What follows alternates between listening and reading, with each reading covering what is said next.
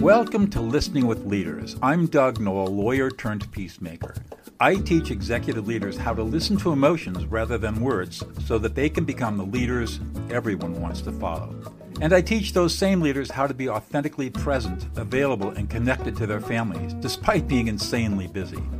I have learned that we are 98% emotional and only 2% rational. Learning how to listen to emotions is, in my experience, the foundational skill of life. Stick around to the end of the show, and I'll reveal how you can be on our next guest in 15 to 20 minutes. So let's get started.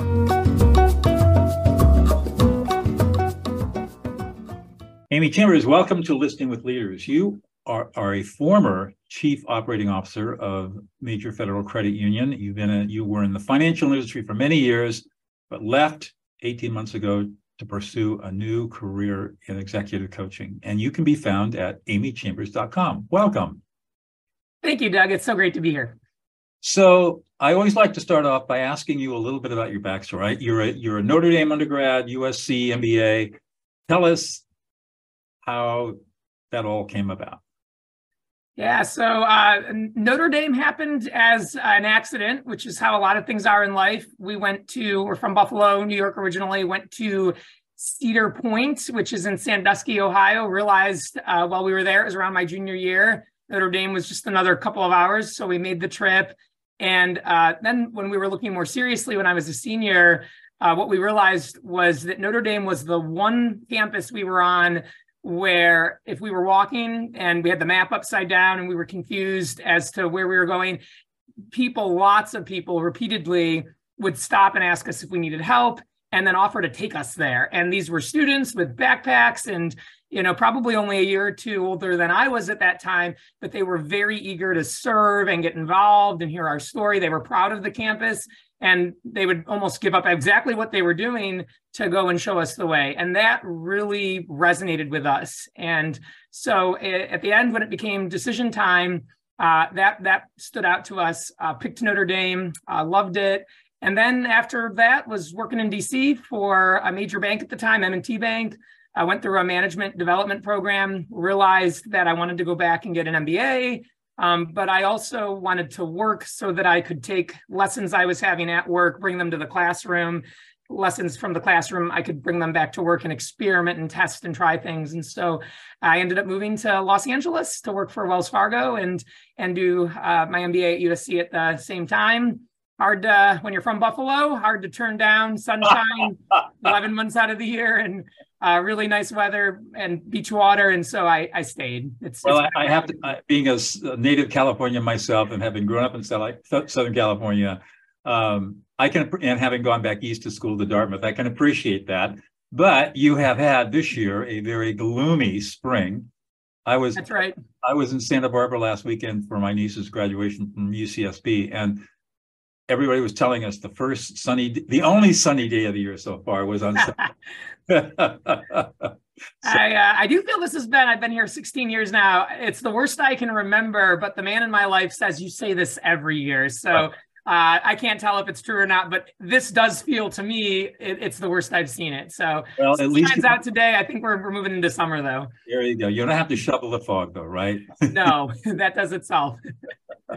So tell us about your career path. How you worked for a bank in Washington D.C. after school in their management training program. You come out I presume a couple of years later out here to California, SC, working for Wells. What happens next? Yeah, so I over time, as I began to work and become more of a professional, what I figured out was that it's very important that an organization that you work for has values that align with your personal values. And as I bounced around between a couple of companies, after Wells, I went to US Bank, after US Bank, B of A, I started to feel that I just hadn't quite found the right alignment where the organization has these values, they live them every day, they're breathed and talked about with its employees every day. The customers or members notice it as well, and that they mirror my own. And so I made my way to the credit union space and there found, at least for myself, that what was preached about and on the walls was really practiced and lived in real life. And for me, at least in financial services, it's this idea of we are here, we exist to help change people's lives. And we start by doing that financially. Making a profit, driving revenue, all those things are secondary. We're here to serve the community and really help people. And I wanted to feel that that was what was being discussed in meetings and on conference calls. How's our experience? What are our customers feeling? How are we really listening and demonstrating empathy with them? And so I made my way to a credit union and there found some of the best leadership I had ever seen and experienced.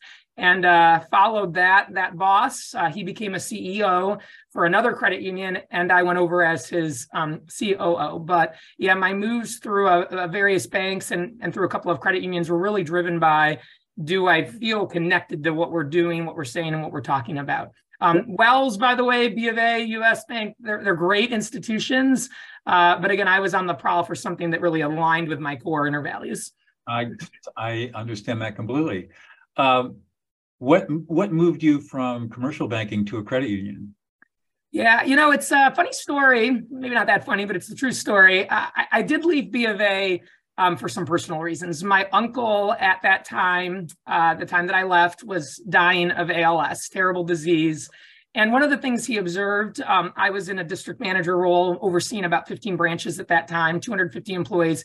He observed that when I was coming to visit him during these final couple of years where we knew he was sick and he had limited time, that I was spending a lot of time on my BlackBerry. This was back when BlackBerries were a thing. And he said, gosh, it's like Saturday or Sunday and you still have emails to respond to and, communications that you're sending out and getting ready for Monday. It really seems like you have a lot going on at work. And, I'm about to die. And one of the things I've noticed is you have not completed several personal goals that you've told me you have: traveling to Europe, writing a book, running a marathon. And I'm wondering if that's happening because your career is just such a central part of your life. And I thought about that and took his feedback, for lack of a better word. I left my job, kind of went on a sabbatical. I did travel to Europe. I had an art gallery opening for some of my photography. I wrote a book. It's not the one I published recently, but I decided that this book was very kind of cathartic for me. It was sort of my coming of age book. And I did become a marathon runner. And I kind of did this as a tribute or an honor of him. But at the time that I had sort of finished, it was maybe a little under a year that I did all that and was kind of looking, okay, I'm going to go back to work now. Out of the blue, Connect the Federal Credit Union, about a $5 billion shop, gave me a call. They found me on LinkedIn. That time I thought, credit union, I don't know, this is way too small for me. I'm used to these 300,000 people organizations, multinational global organizations.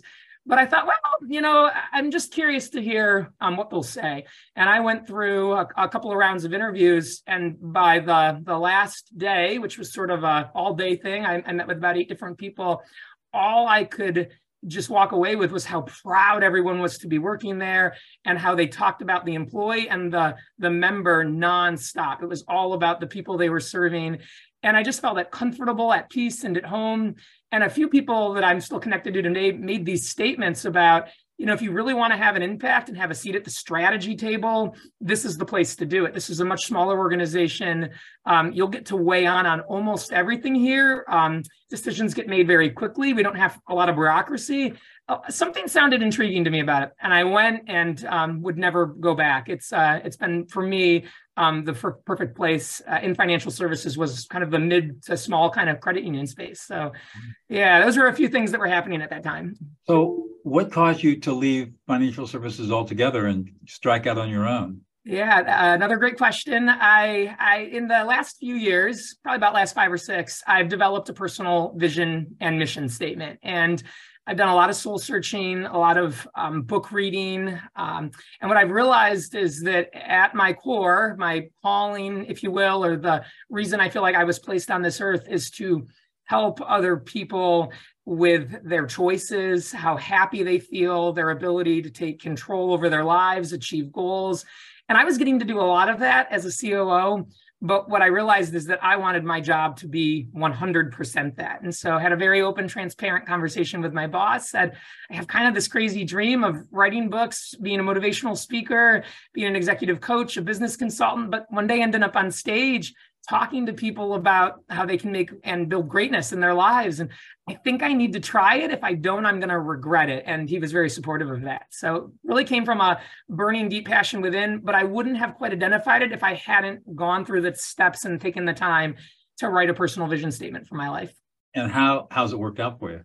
Wonderful. I got to tell you, when you're doing something you love and something that feels that it aligns with your natural gifts and talents, you wake up each morning, you have things to do and work-related activities, but you're eager to get to them. And I have had several clients say to me, wow, you've changed my life. And of course, my response to that is always, no, you changed your life. But it's nice knowing that they implicate me as part of the cause for that, and that I have some small piece in that. It's very meaningful for me to go to bed and say, oh my gosh, I made a difference today. People are doing better because of their involvement with me. That really brings me a lot of fulfillment and satisfaction. So it's going wonderful. You just answered my next question. What does it make you excited every morning to get out of bed, serving others? Yeah, absolutely. And I think also doing challenging things that scare me. I was very scared to start my own practice. It's tough to walk away from a stable, secure job with an income that pays the bills, especially when you have a boss you love and a culture you like to a great deal. But I did feel that taking the chance to explore what else I might be good at was really important. And so one of the most gratifying or fulfilling things is knowing how hard it was to leave and to take this chance, but being proud of myself for having done it. So that really inspires me as well. I think I've seen in your background that you and a lot of your followers subscribe to a growth mindset. And I'm not sure if that's related to Carol Dweck's book and her work with mindset, but I absolutely am in love with all that material. I read that work for the first time 6-7 years ago, and I realized, that's it. Doing things that scare us, not feeling like I have to be good at things, being able to try something new and to have to work at it and put effort towards it. And so that's been a big major driver in my life as well, is that framework and those ideas and concepts. Yeah, always hold a beginner's mind. I love it. I love it. I always try to be a beginner at something. Yeah, and it keeps me humble.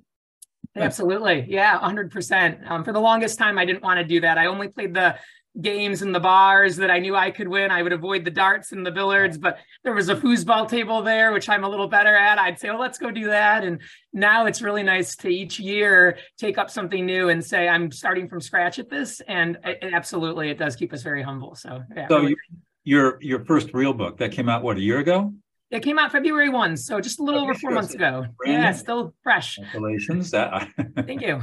I know that feeling. Tell us, what's the book about? Leadership. It's the book is called The 7 Virtues of Exceptional Leaders. Virtues is an acronym. And so each of the 7 letters all are different parts of the framework. And this is a book all about helping engage other people, involve other people, excite other people to step up and do great work. And it's very personally important to me. The stories in it are based on 20 years of working in corporate America and observing and then also practicing components of this book, testing and trying it out and seeing what really resonates with people and what doesn't. So yeah, very proud of the book. If you think of your 7 virtues, which one would you say is the most, they're all important, but which one is most important? I'm happy you made the qualifier there, because that is my first answer, is they all work together. It is a framework. You can't separate them. Personally speaking, I'm probably most attached to the second one. It's the I, and I is for involving others. It's all about having dialogues, not monologues, asking people what they think, getting them involved in the decision making. Sometimes when there's a difference of opinion, saying, you know what, we're going to go with what the team thinks, even if I, the leader, am a little nervous about it, because there's no harm in making mistakes, and one of us is going to learn something from it. But really putting people that you lead in the driver's seat and giving them a vested ownership stake in what's going on. I think all too many leaders act more like managers or even drill sergeants and feel like I got to have the answers. These people need direction from me. That's not it at all. You're really creating an environment where everybody shares the road. And so number 2 probably is the one I think by itself makes the biggest difference in teams stepping up and caring about what's going on at their work. In your experience, have you run across many leaders that are really good at involving their people in decision-making and collaborating? I sure have. And the recent couple of leaders that I've had that probably one influenced me to write a vision statement, to think about what I really wanted out of life, that put me in positions of great authority and trusted me, were those kind of leaders. They absolutely were asking questions, getting to know me, working really hard to allow me to experiment, explore, try things out. And because of that, I grew tremendously under them and with them. And then that got me prepared to do everything I'm doing today. You didn't ask this, but as a sidebar, I've also seen a lot of leaders that are not very good at that or don't believe in it. And that happened much earlier in my career. And over time, I found myself repeatedly leaving them or leaving those organizations because although I couldn't have articulated it then the way I can today, something just didn't feel right about that. But I am very fortunate to have gotten to really, really great leaders that practice this well at the end of my career. What do you observe? I presume as a leader yourself, you practice these principles. What do you observe in your teams and your direct reports as you did this? Yeah, I hope I practiced them well. I got a lot of direct reports and former colleagues of mine that are reading the book. No one's messaged me yet and said, this isn't you. This is not what you did. So hopefully people find that it's congruent. As I led this way, what I saw is that people were wanting to step up more and to get involved.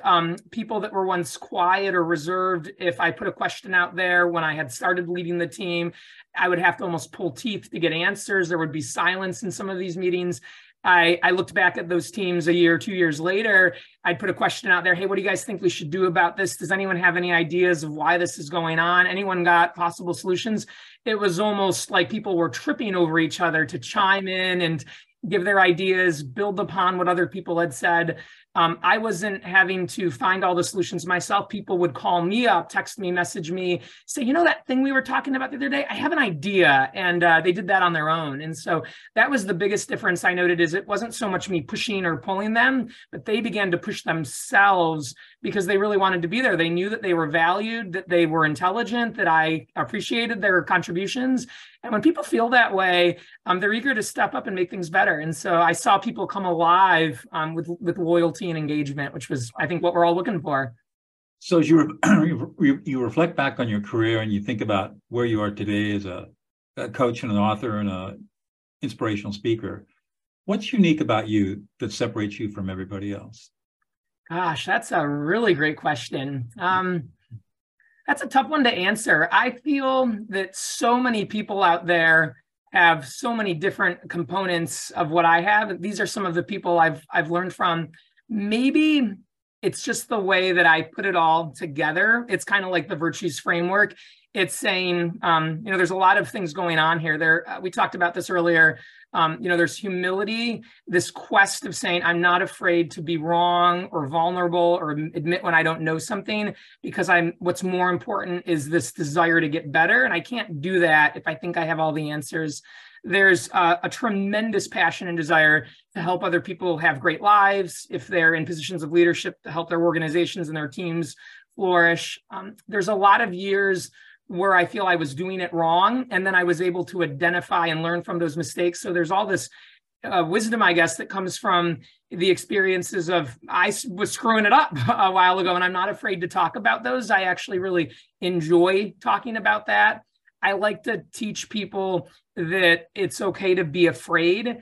Courage is not the act of having no fear, but it's the act of having fear and acting anyway. I think I work really hard to tell all of these personal stories, kind of tell on myself. This is a theme in the book, tell your worst stories, for the sake of other people's learning. I will tell you that from clients and then past employees I've had, everyone says, gosh, you're so different because you're so authentic and transparent. You're not just trying to look good. It's just the real deal.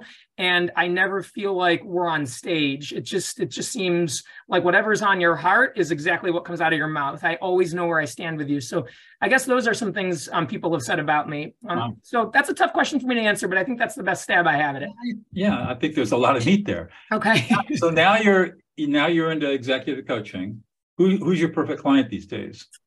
It is definitely, because I have a range. The perfect clients are those that have dropped the ego. We all have ego. Anyone that says they don't, I mean, that's probably the sign of them having a very large one.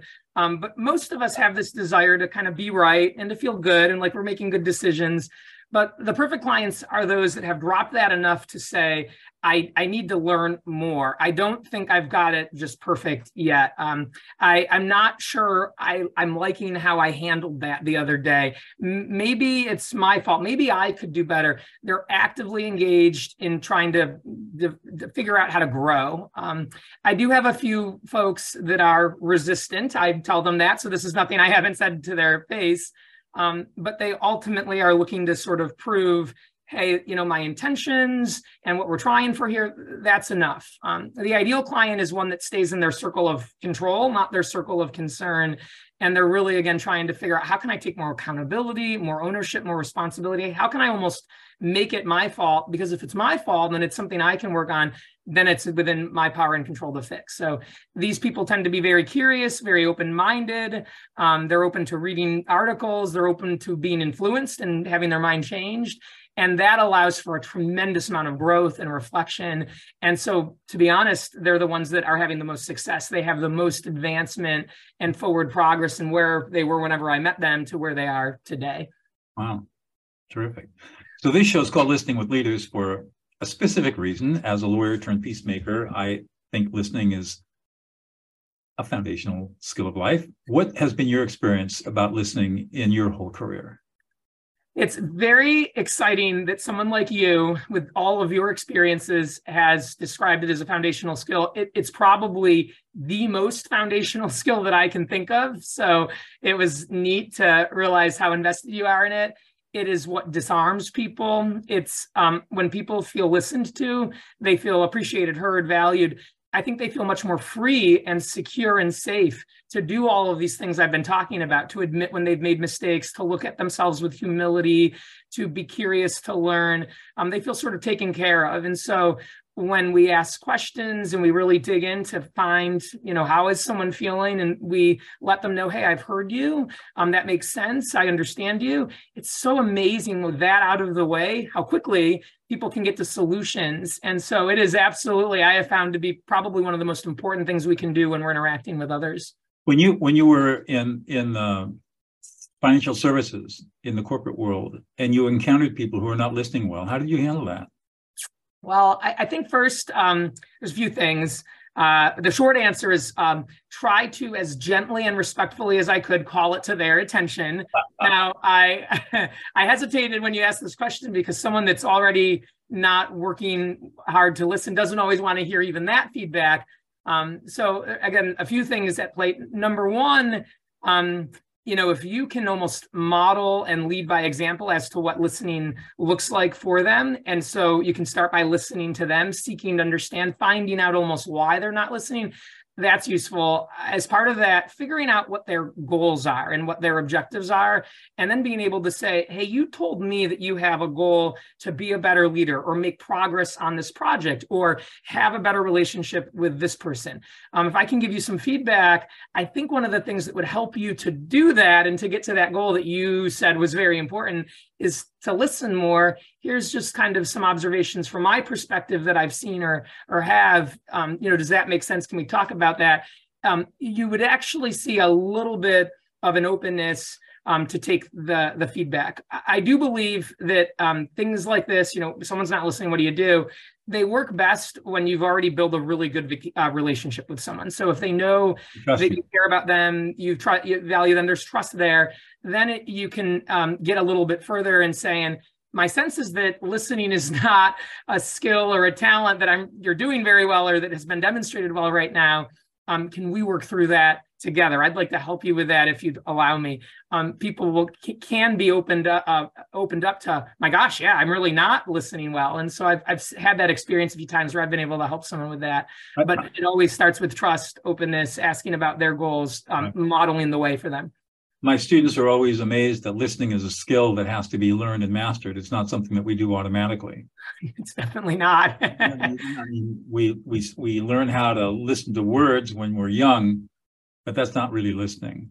That's I guess we call that hearing, but not listening. And listening is when we're able to really reflect the words, meaning, and emotions of the speaker in a way that they, to your point, feel deeply heard. And what strikes me, and I think you mentioned this before, is that many, many, many people, I would say the vast majority of people in the world, have never felt deeply listened to. Yeah. And what is an easier, simpler gift that's priceless and also costs you nothing to give than to take time just to listen to them? It's so true. I just want to add, and I think you've basically said this, it's a skill that we can practice. Oh, yeah. And the more and more we do it, the better we get at it. It kind of goes back to the mindset comment around, are you naturally born with it? And are traits permanent and fixed, or can we learn new skills? And listening is absolutely one of those things we can change about ourselves. And what's exciting is when we try to practice it and we do get better at it, we can actually see the positive benefits and effects of it. You can see, to your point, conflict between partners in a marriage go away, conflict on teams at work go away. It's sort of a simple thing. It doesn't mean it's always easy, but to really just listen for meaning and intent and feelings, to deeply understand, okay, what is this like for this person? What is it, what are they saying it is to walk a day in their shoes? It's funny, once you know that, it also just kind of changes how you behave and how harsh or gentle you might be with your feedback, or and sometimes you'll say, you know what, I had a solution, or I wanted to make progress. Today is not the day we're going to be able to do it. Today, I just need to hold space for this right now. We're not ready for that yet. And so it actually changes kind of our next steps too, once we really know where someone's at. So I'm so happy you're saying all of this. Well, thanks. Yeah, no, the promise I make to my students and clients is that once you learn my skills, you really learn how to deeply listen, you will never have another fight or argument again in your life. I love that. No more fights, no more conflict, no more nothing. It's over with. And the beauty of it is it only takes 6 to 8 weeks to really learn how to do it. It's not just not you practice it as a lifelong practice, but the actual skills, once you figure them out, they're counterintuitive and counternormative, but once you figure them out, it really changes everything. You're right. I spent the last 13 years working in maximum security prisons here in California, training lifers and long-term incarcerated people how to become peacemakers and stop prison violence. And the first skill we teach them is how to listen. And in fact, but just before we got on today, I was reviewing one of our last big training manuals that we use in the prisons. It's amazing how powerful it is. This is such meaningful work, and I really feel that you're starting a movement, and anybody can do this. Obviously, maximum security prisons is a great place for this to take place, but all of us can, have this take place in our Thanksgiving dinner tables, in time with our friends and family, and in our jobs every day. I've never been in an organization where there's not at least two departments that are sort of feuding with each other and pointing the finger at each other. And almost always you look and kind of dig into what started all of that, and there's very little listening going on. There's a lot of talking, but very little listening. Sometimes there's some hearing, but it's not the listening that you're talking about. And so I think any of us can practice this, get better. It's really cool to see that someone like yourself is putting this out into the world. It's a game changer. Thanks. So congratulations for the work you do. Well, thank you. I mean, just look at the political polarization that's around us. What that all is? It's just people not willing to listen, not 100%. Listen.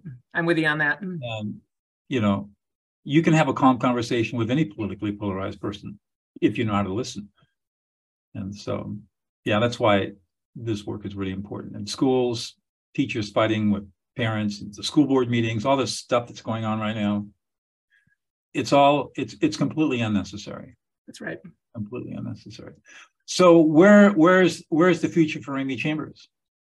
A few things going on. So the first book, all about leadership of others. My second book is almost finished. I'm about to move into the editing process. And this is a book about personal leadership. And so it felt equally important for me to help people lead in their own lives. So that has taken a lot of time, been working on it for the last 6 months or so, a little before the first book came out. I continue to work with coaching clients one-on-one, but I'm in the process right now of designing, got several built, but working on more some curriculum and classes for organizations that could be taught for people at the leadership level or even individual contributors. And that's important to me to have material out. I'm also working on designing workbooks for both the first and second book so that people have sort of a guide or a journal or a tool that they could use every day to practice the concepts. And so those are some of the things I do when I'm not with clients, and always taking on new clients. I've got over a dozen clients, but I've got room for a few more. So yeah, those are that's kind of where I'm at. And you're obviously not regretting at all the decision that you left to leave corporate and go off on your own and serve people in a completely different way. I will tell you that I heard that, well, first of all, the organization I left had a wonderful year last year and paid max bonuses to everyone. They were at stretch goals on everything. And then I also heard they gave very generous raises. This is an organization that cares about people. So gave raises that were almost in line with the annualized inflation rate, which was kind of unheard of. And probably at that one moment when I knew all that was going on around what would have been bonus time, I thought, darn it, I kind of wish I was still there. And then I reminded myself of how I followed my heart and how much fun I'm having now. And I sent a couple of texts to people congratulating them. So that was probably one day where I wouldn't have been able to answer, but no regrets, very happy with my choice. I do believe that when we follow our hearts, it's hard to have regret. It's hard to regret what you truly feel in your heart. So that's so true. I left the practice of law in 2000. I gave my partners a week's worth of notice, walked out, left $10 million on the table, and opened up my peacemaking practice and never looked back. Yeah, it's so great. Best decision I ever made. Don't make as much money, but I don't care. That's right. Following my heart and serving people every day. I served more people in a week than I served in 22 years as a trial lawyer.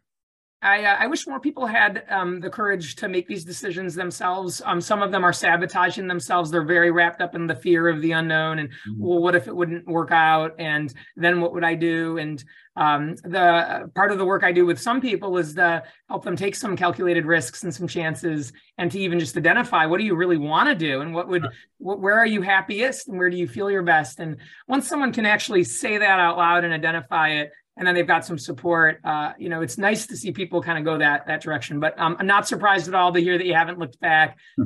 You did what you knew your calling was, and that's great. One more question, I'll let you go. I know you're a busy woman. What's one thing about you, Amy, that we would never know about unless you revealed it to us? Oh, wow. That's a good one. I was going to say that I'm an avid runner. I've ran over 212 half marathons, a handful of fulls, but you probably would know that because my background behind me, lots of medals and running bibs. I am an only child, and I did see that you have dealt with your eyesight. I am considered legally blind. At a very young age, I was 20/20. My eyes are so bad, I'm not a candidate for LASIK. I have very thick lenses and glasses and kind of special contact lenses, but it's been corrected. But I spend a lot of time in my optometrist's office looking at nerves in my cornea. But because it's, we're working with it being fixed, I can see. And so most people, that's probably the best thing I have, is most people don't know how severe my eyesight problems are. It's really, I was born with a lot of disabilities, including bad. I was 2400. Oh gosh. Pretty bad. I'm pretty blind. And there's something about the pain of all of that and learning how to cope with it and overcome it, that if you can do that, and I've been pretty successful at it, you've obviously been successful at it, it sort of teaches you lessons that people who are born into perfect health with everything working really don't appreciate, right? I can't say that any better. At my uncle's funeral, his best friend, who gave one of the eulogies or speeches, talked about how, and I'm not going to say this just right, but pain is one of the greatest teachers and instructors of all time. And so as our hearts are breaking, we can figure out how to grow and learn and love from that in even a deeper way. And it was, as we sat there all kind of dealing with grief and pain and loss, there was a lot of hope and meaning I found in that statement, even though I'm sure I'm butchering it. But I have found it to be true when you go through struggle, adversity, challenge. you come out of it on the other side with a great appreciation and gratitude for everything you do have, but also the struggle and the challenge itself because of what it taught you. And maybe it was resilience or strength or the ability to push on, but it's something that people that don't have those struggles, they don't get to learn. And so I do feel very grateful for all of the adversity that I've had in my life. You seem to feel the same. Yeah. It's, hey, thank goodness for that, because now here I am today, probably not in spite of those things, but almost because of them. So I couldn't agree more. Well, I think that was a beautiful note to leave this conversation on. Thank you so much, Amy. Thank you. It's been wonderful talking to you, Doug.